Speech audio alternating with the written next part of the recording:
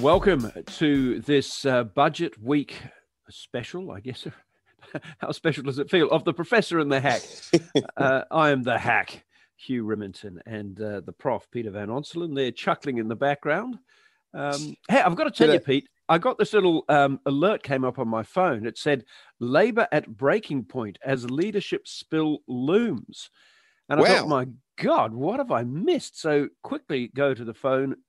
And it was from the Hobart Mercury, of course, reflecting the difficulties Labor has in Tasmania after, not surprising difficulties after their loss in the recent election. But such are the nerve endings that you develop over the years that you look at things and think anything's possible.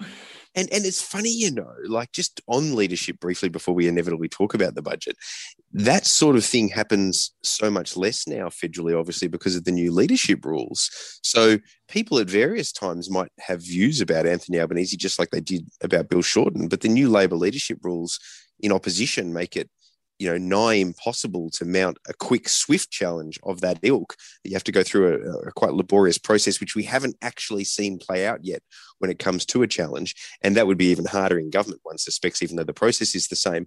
But on the coalition side, same deal in government, even harder actually in government to offload a sitting Prime Minister and therefore Liberal leader. But theirs doesn't apply when they're in opposition. So whenever that time comes, whether it's soon or far, that Scott Morrison either loses an election or somebody else loses an election and they go into opposition, presumably he leaves no matter what. But the new Liberal opposition leader of the coalition will not enjoy all the benefits that we've seen Labor leaders and the current incumbent Prime Minister get as a result of these leadership changes. I'll be fascinated to see if that goes back to business as normal for oppositions in particular, because younger listeners or viewers of politics would forget that it used to only ever really be other than very occasionally, it was the opposition leader who was always at risk of losing, not the Prime Minister. And then suddenly you went from Rudd to Gillard, back to Rudd, to Abbott, to Turnbull, to Morrison. That was not the norm, as you know better than anyone, Hugh. It was a really big deal to oust a sitting Prime Minister. It happened to Bob Hawke, and other than that, good luck. Absolutely, it's a good point to make there that people forget it. It is still available to them in opposition, at least on the Liberal Party side. But I've got to say, overall, I think it's not a bad manoeuvre. It leaves democracy ultimately a little bit more weighted towards the voters. They can decide who their Prime Minister is rather than having it decided for them in an endless roundabout coming out of Canberra. But let's talk to the budget, the big matters of the day. We've now heard from Anthony Albanese. What did you make of the speech? Oh, look, I thought it was a very good speech, and I thought there were some good moments in it where he was trying to, if you like, craft what his position was, always in broad terms compared to the budget itself, understandably so for an opposition leader. It's more of a statement of intent than too much detail, because they don't actually have all the levers of government and incumbency. So I thought that what he was trying to do was quite solid, but I guess the question I've got is about some of the details, like the social housing policy. I like the idea of it, but it needs to go hand in glove with arrangements around release of land with state governments. So I worry that at the detail level, parts of, and I also wonder at the political level, actually, whether a policy like that is as appealing in these mainstream electorates that need to be won over, as opposed to the Labor base, which is already voting Labor and not even considering voting for Scott Morrison. So I've got little questions like that. But in broad terms, he's doing an interesting dance, isn't he? He's trying to say on all of these individual areas, which are spend-a-thon areas, Labor is on your side. That was his line over and over again. But then at the same time as that, there's been a lot of framing to try to suggest that he's more fiscally conservative than Labor leaders might necessarily be, a la Kevin Rudd. And, his speech from last week drew on his family background with his mum teaching him about the value of $1 and so forth. And then there was a little bit of that in the speech too. So overall, I think he did what he had to do. I don't think there was any, you tell me what you think. I didn't see anything wrong in it. It's just about whether or not it's enough for him going forward. Look, I think that's right. He's taking the stance about cautious future spending. So he hasn't borrowed the Kevin Rudd line about fiscal conservative, but caution on those things. I think he does have a great difficulty, and that is that other than the debt issues, and they are issues we'll talk about in a minute, I'm sure, debt and deficit issues, the government, part of his complaint is what makes this quite an effective budget for the government. And that is that his complaint about the budget is that it's going around fixing up a whole bunch of problems that the coalition has developed over its 8 years in power, or that have been allowed to run too loose over the years that they've been in power. I've got to say, I wasn't particularly impressed by the women's budget statement, even though it was a separate document, etc. I thought it was a bit light on real practical stuff. It was light on, wasn't it? I mean, I was surprised that it was light on, not because I think they've got this massive heartfelt attitude towards doing more for women, but because of the politics of them needing to be seen to be doing a damn sight more for women. I'm surprised, even just on that level alone, that they weren't throwing a lot more money at the problem, and also throwing money at it in the context of saying, let's get some forums together. We don't claim to have all the answers to make it more inclusive, particularly for big representative bodies for women. I thought one of the things which was interesting was that there was money in there. I think it was about $80 million for data collection. And this sounds very dull, but there's real value in that, is that if you've got a problem, you want to know what is the scale of the problem. You really want to drill down a bit more deeply into issues of, domestic violence and other areas of kind of structural headwinds that exist. We know they exist against women in a whole bunch of areas in Australia. So let's get the data around. Let's have a look. So that's fine. There's $80 million for that. But there's only $12 million for emergency housing for women fleeing domestic violence or abusive relationships. Now, admittedly, a lot of this comes out of the States. But just the optics of that, we say, yes, this really, really matters. I'm going to spend this money to find out the depth of the problem. But someone who's actually living the problem in that moment, there's nickels and dimes. There's nothing essentially in $12 million across the country, across 4 years, that's going to make a blind bit of difference essentially to emergency housing for women fleeing abusive relationships. And we know that is one of the key areas of vulnerability, of intense vulnerability, not just for women, but for young children who are so often traveling with women as they try to flee, and they've got nowhere to go. They get turned away again and again. And I just thought, you can't really be that serious about that aspect of this issue if in all of this budget, as we run into $1 trillion of debt, as we run to net debt running to over 40% of GDP, that the best you can come up with is basically a rounding error at the back of everything else. So I found that, as I've got to say, some of the women in our office who were kind of going through it thought that really stands out. Maybe more will come in that space, but it's not in the budget. So who knows? And it's hard. And again, even if you're a listener and you're cynical about the government's motives on this front, and that I think Katie Gallagher summed it up beautifully in a grad that I'm pretty sure I used in one of the packages, around budget. She made the point that, does anyone really believe that any of this would be happening were it not for the Brittany Higgins allegations and responses and a host of other issues? I think she's absolutely right about that. But even if you are that cynical, and I don't even think you need to be that cynical to feel that way, but even if you are and have that view and share that view, it still surprises me that the government wouldn't say, well, privately, yep, you're damn right, that's the only reason we're acting.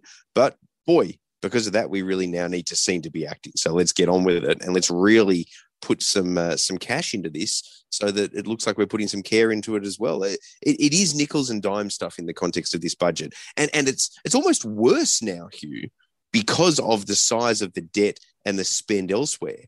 I mean, imagine being a person working in that vulnerability space, or indeed being a woman who has faced it, and seeing such a small quantum of money go in at the same time as seeing the tens of billions going into things like aged care, NDIS, and business incentive tax structuring as well, knowing that there are phase 3 high income earner tax cuts just over the horizon also, and yet you're getting the nickels and dimes.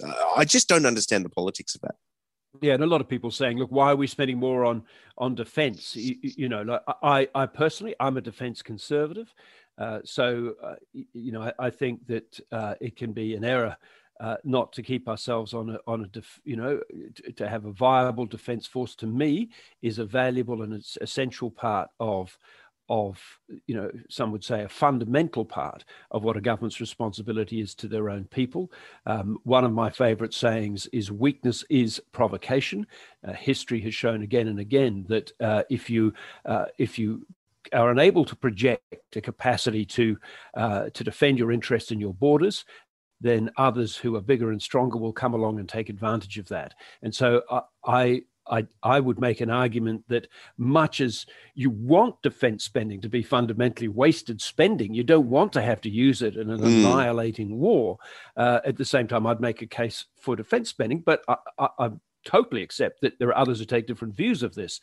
And when you're seeing billions of dollars going in defence spending, and yet what is being spent on the defence of women at critical times in an era when now no one can look away from the fact that a woman is killed in domestic violence every week in Australia, and that innumerable women and children suffer from violence every week in Australia. And the protections, the immediate practical protections around them, have not been properly reflected in this budget.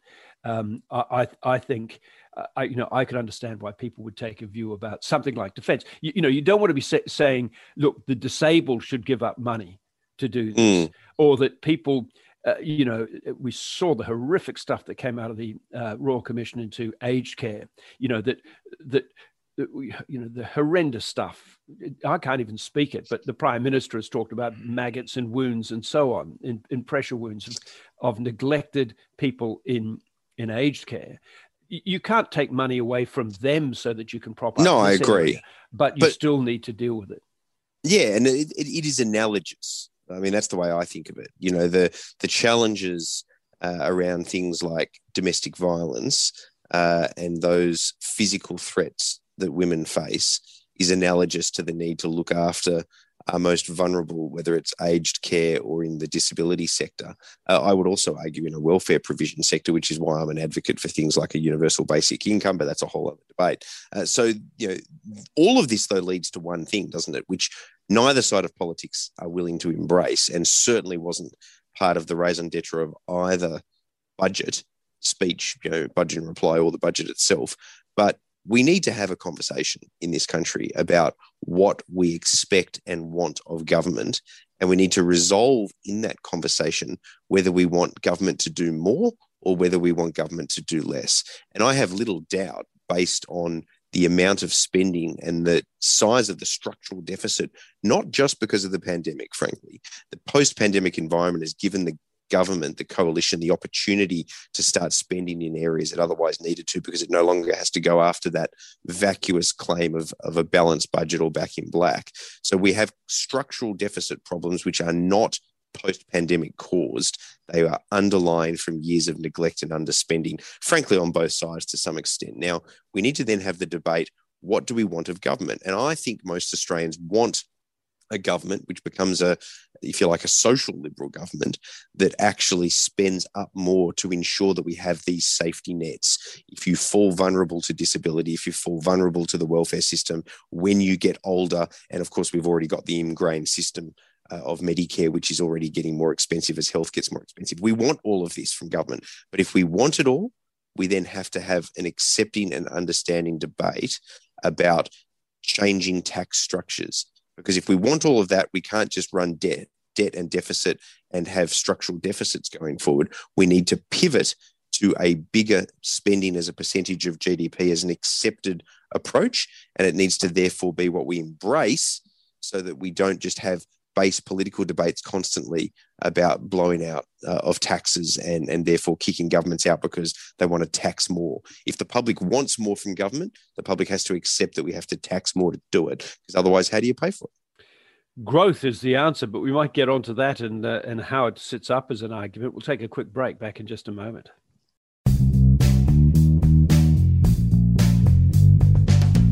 Welcome back, episode 93 of The Professor and the Hack. And PVO, you're making the point about do we want a social liberal government? Is that what people are calling for? That these essentially the very expensive elements of the budget, the previously been seen as welfare issues, but with the health issues, aged care, disability.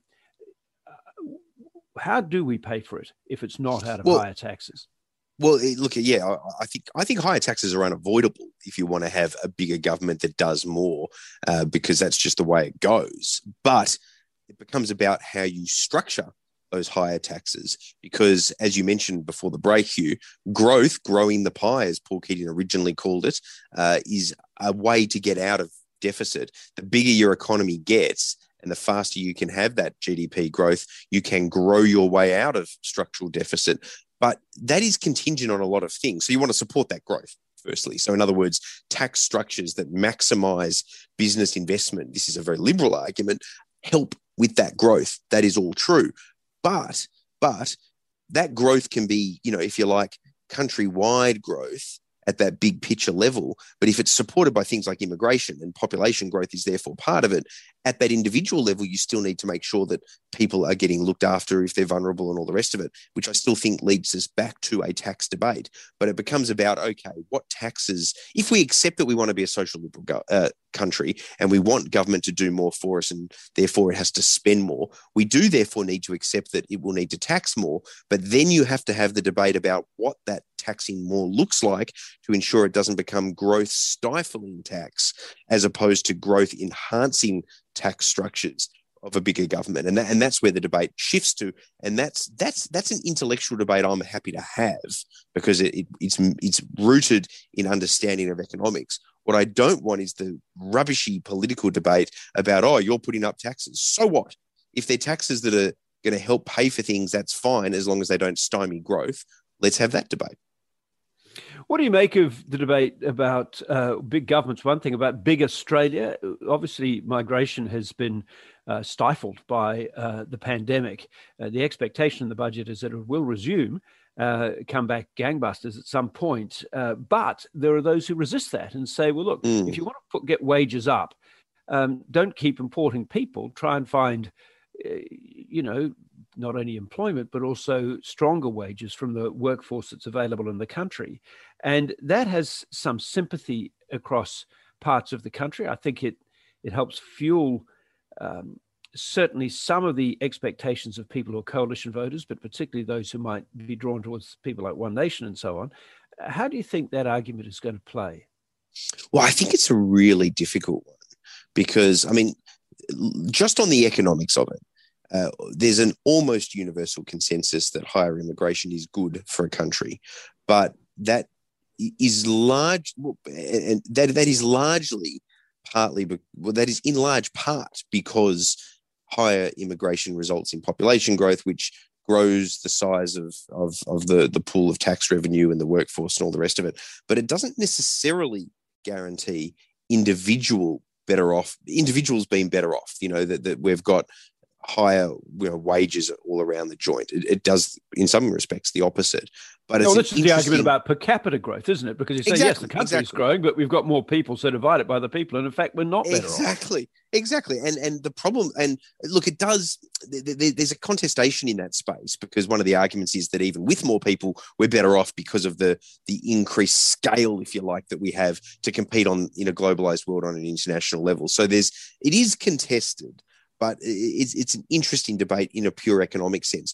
My issue with, I have a general sympathy to some extent for this idea of the Bob Carr, less immigration can work well because it puts less pressure on housing and all these sorts of things. I've got some sympathy for that. But what I don't like about that debate is that you end up getting into bed, if you will, with those One Nation types who have got a different reason for embracing it. If you want to be an economist who wants to make the argument for why we don't need larger immigration for better people being better off individually, that's an interesting debate for me. But if you win that debate because the xenophobes join you in your argument and they're purely interested in reducing particular forms of migration or creating fear of the foreigner or whatever it might be, that's an unwanted advance for me.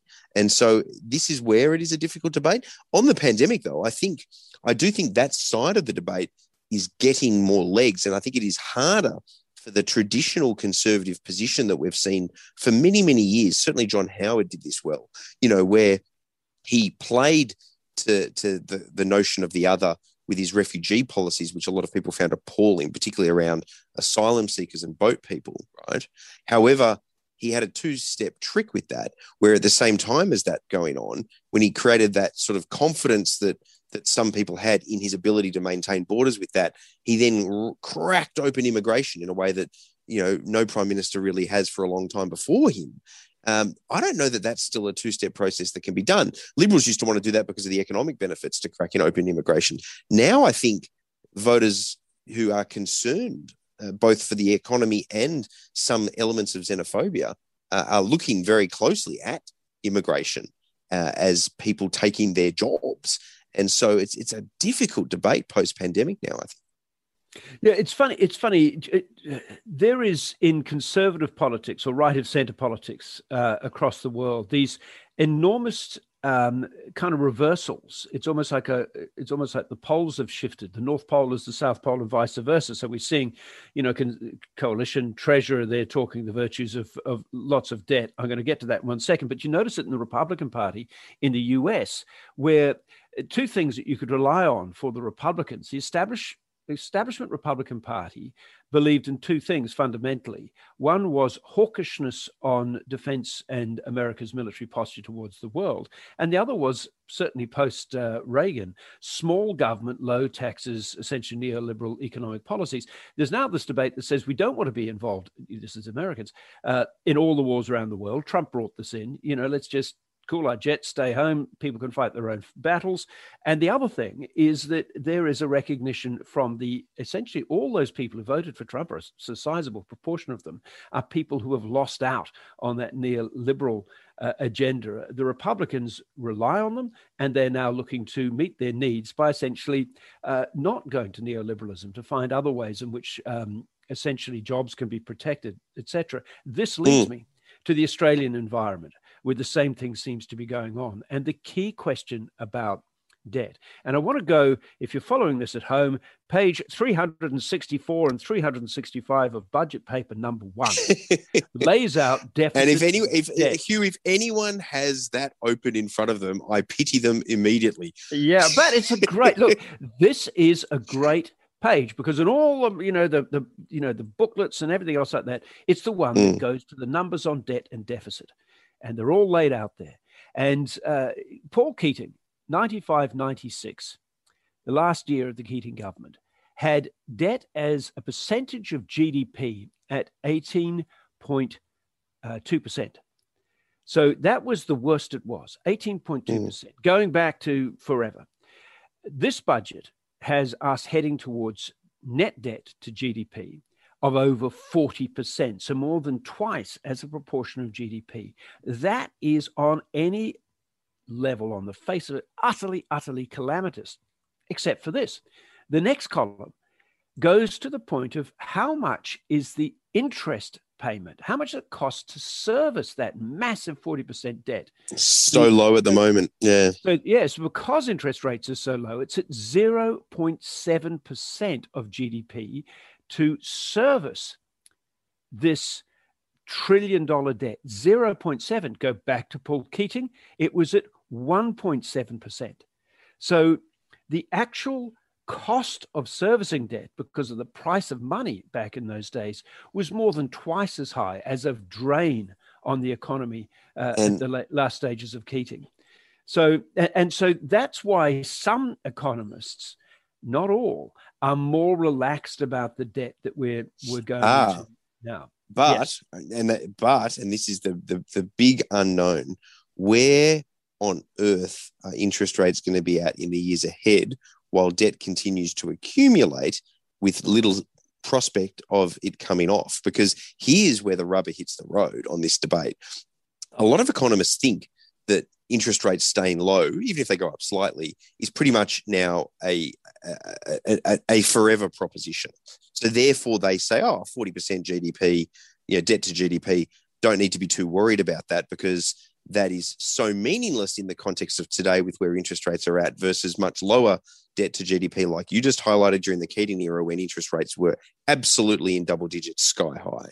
Now, if they're right, then they're right.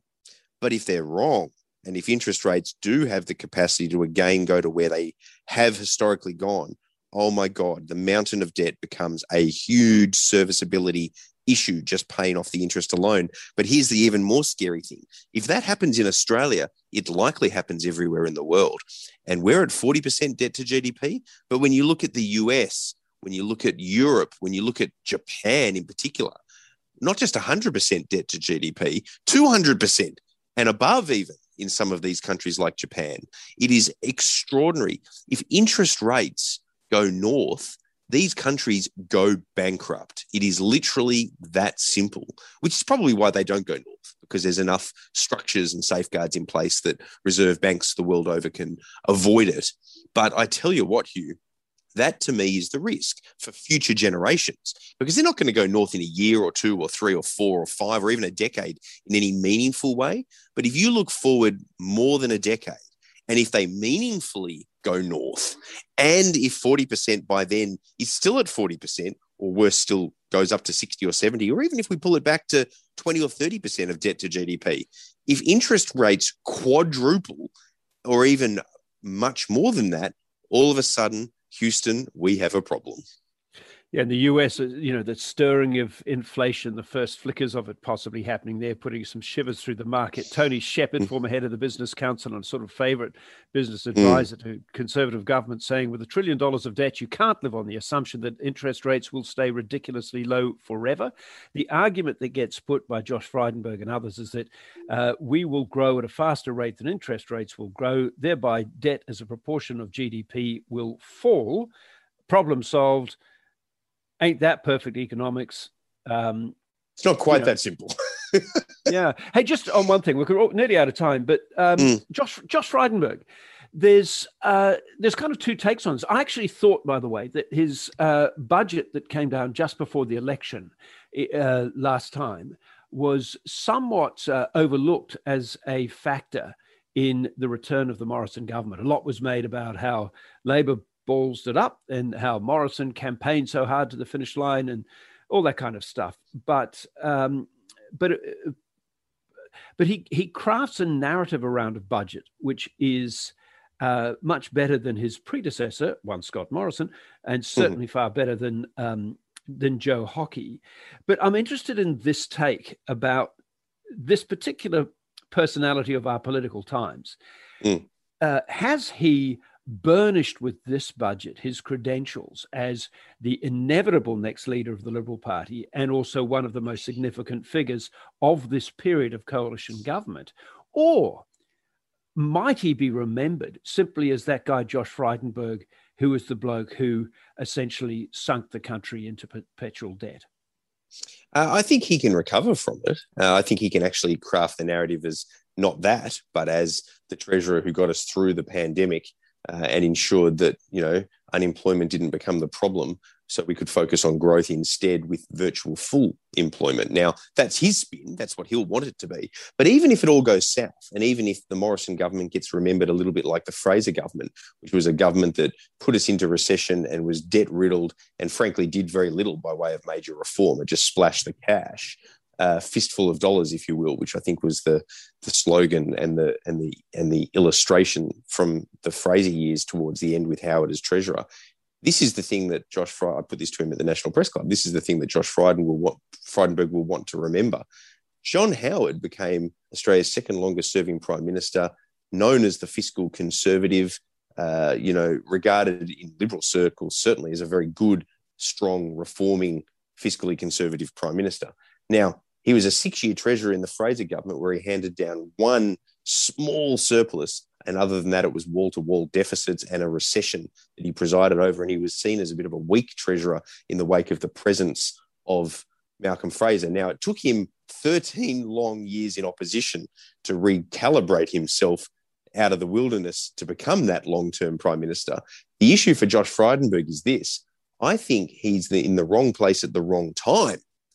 Because, he either gets a short prime ministership a la Keating without winning the 93 election, or he takes over in opposition and first-term opposition leaders never become Prime Minister, unless he's in it for the long haul. Does his ambition put him in it for the long haul? If the answer to that is yes, then he could come out the other side of it. He's still a relatively young man in his 40s as a John Howard-esque figure, but it could be a long road for him because his timing is bad.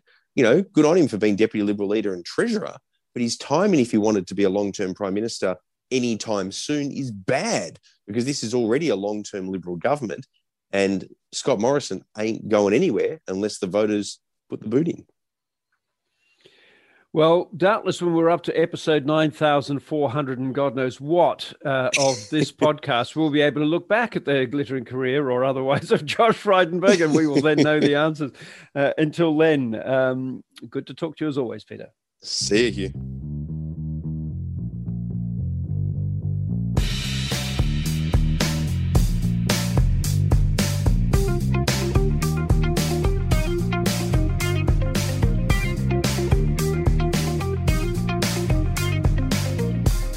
Listening to a 10 News First podcast for 10 Speaks.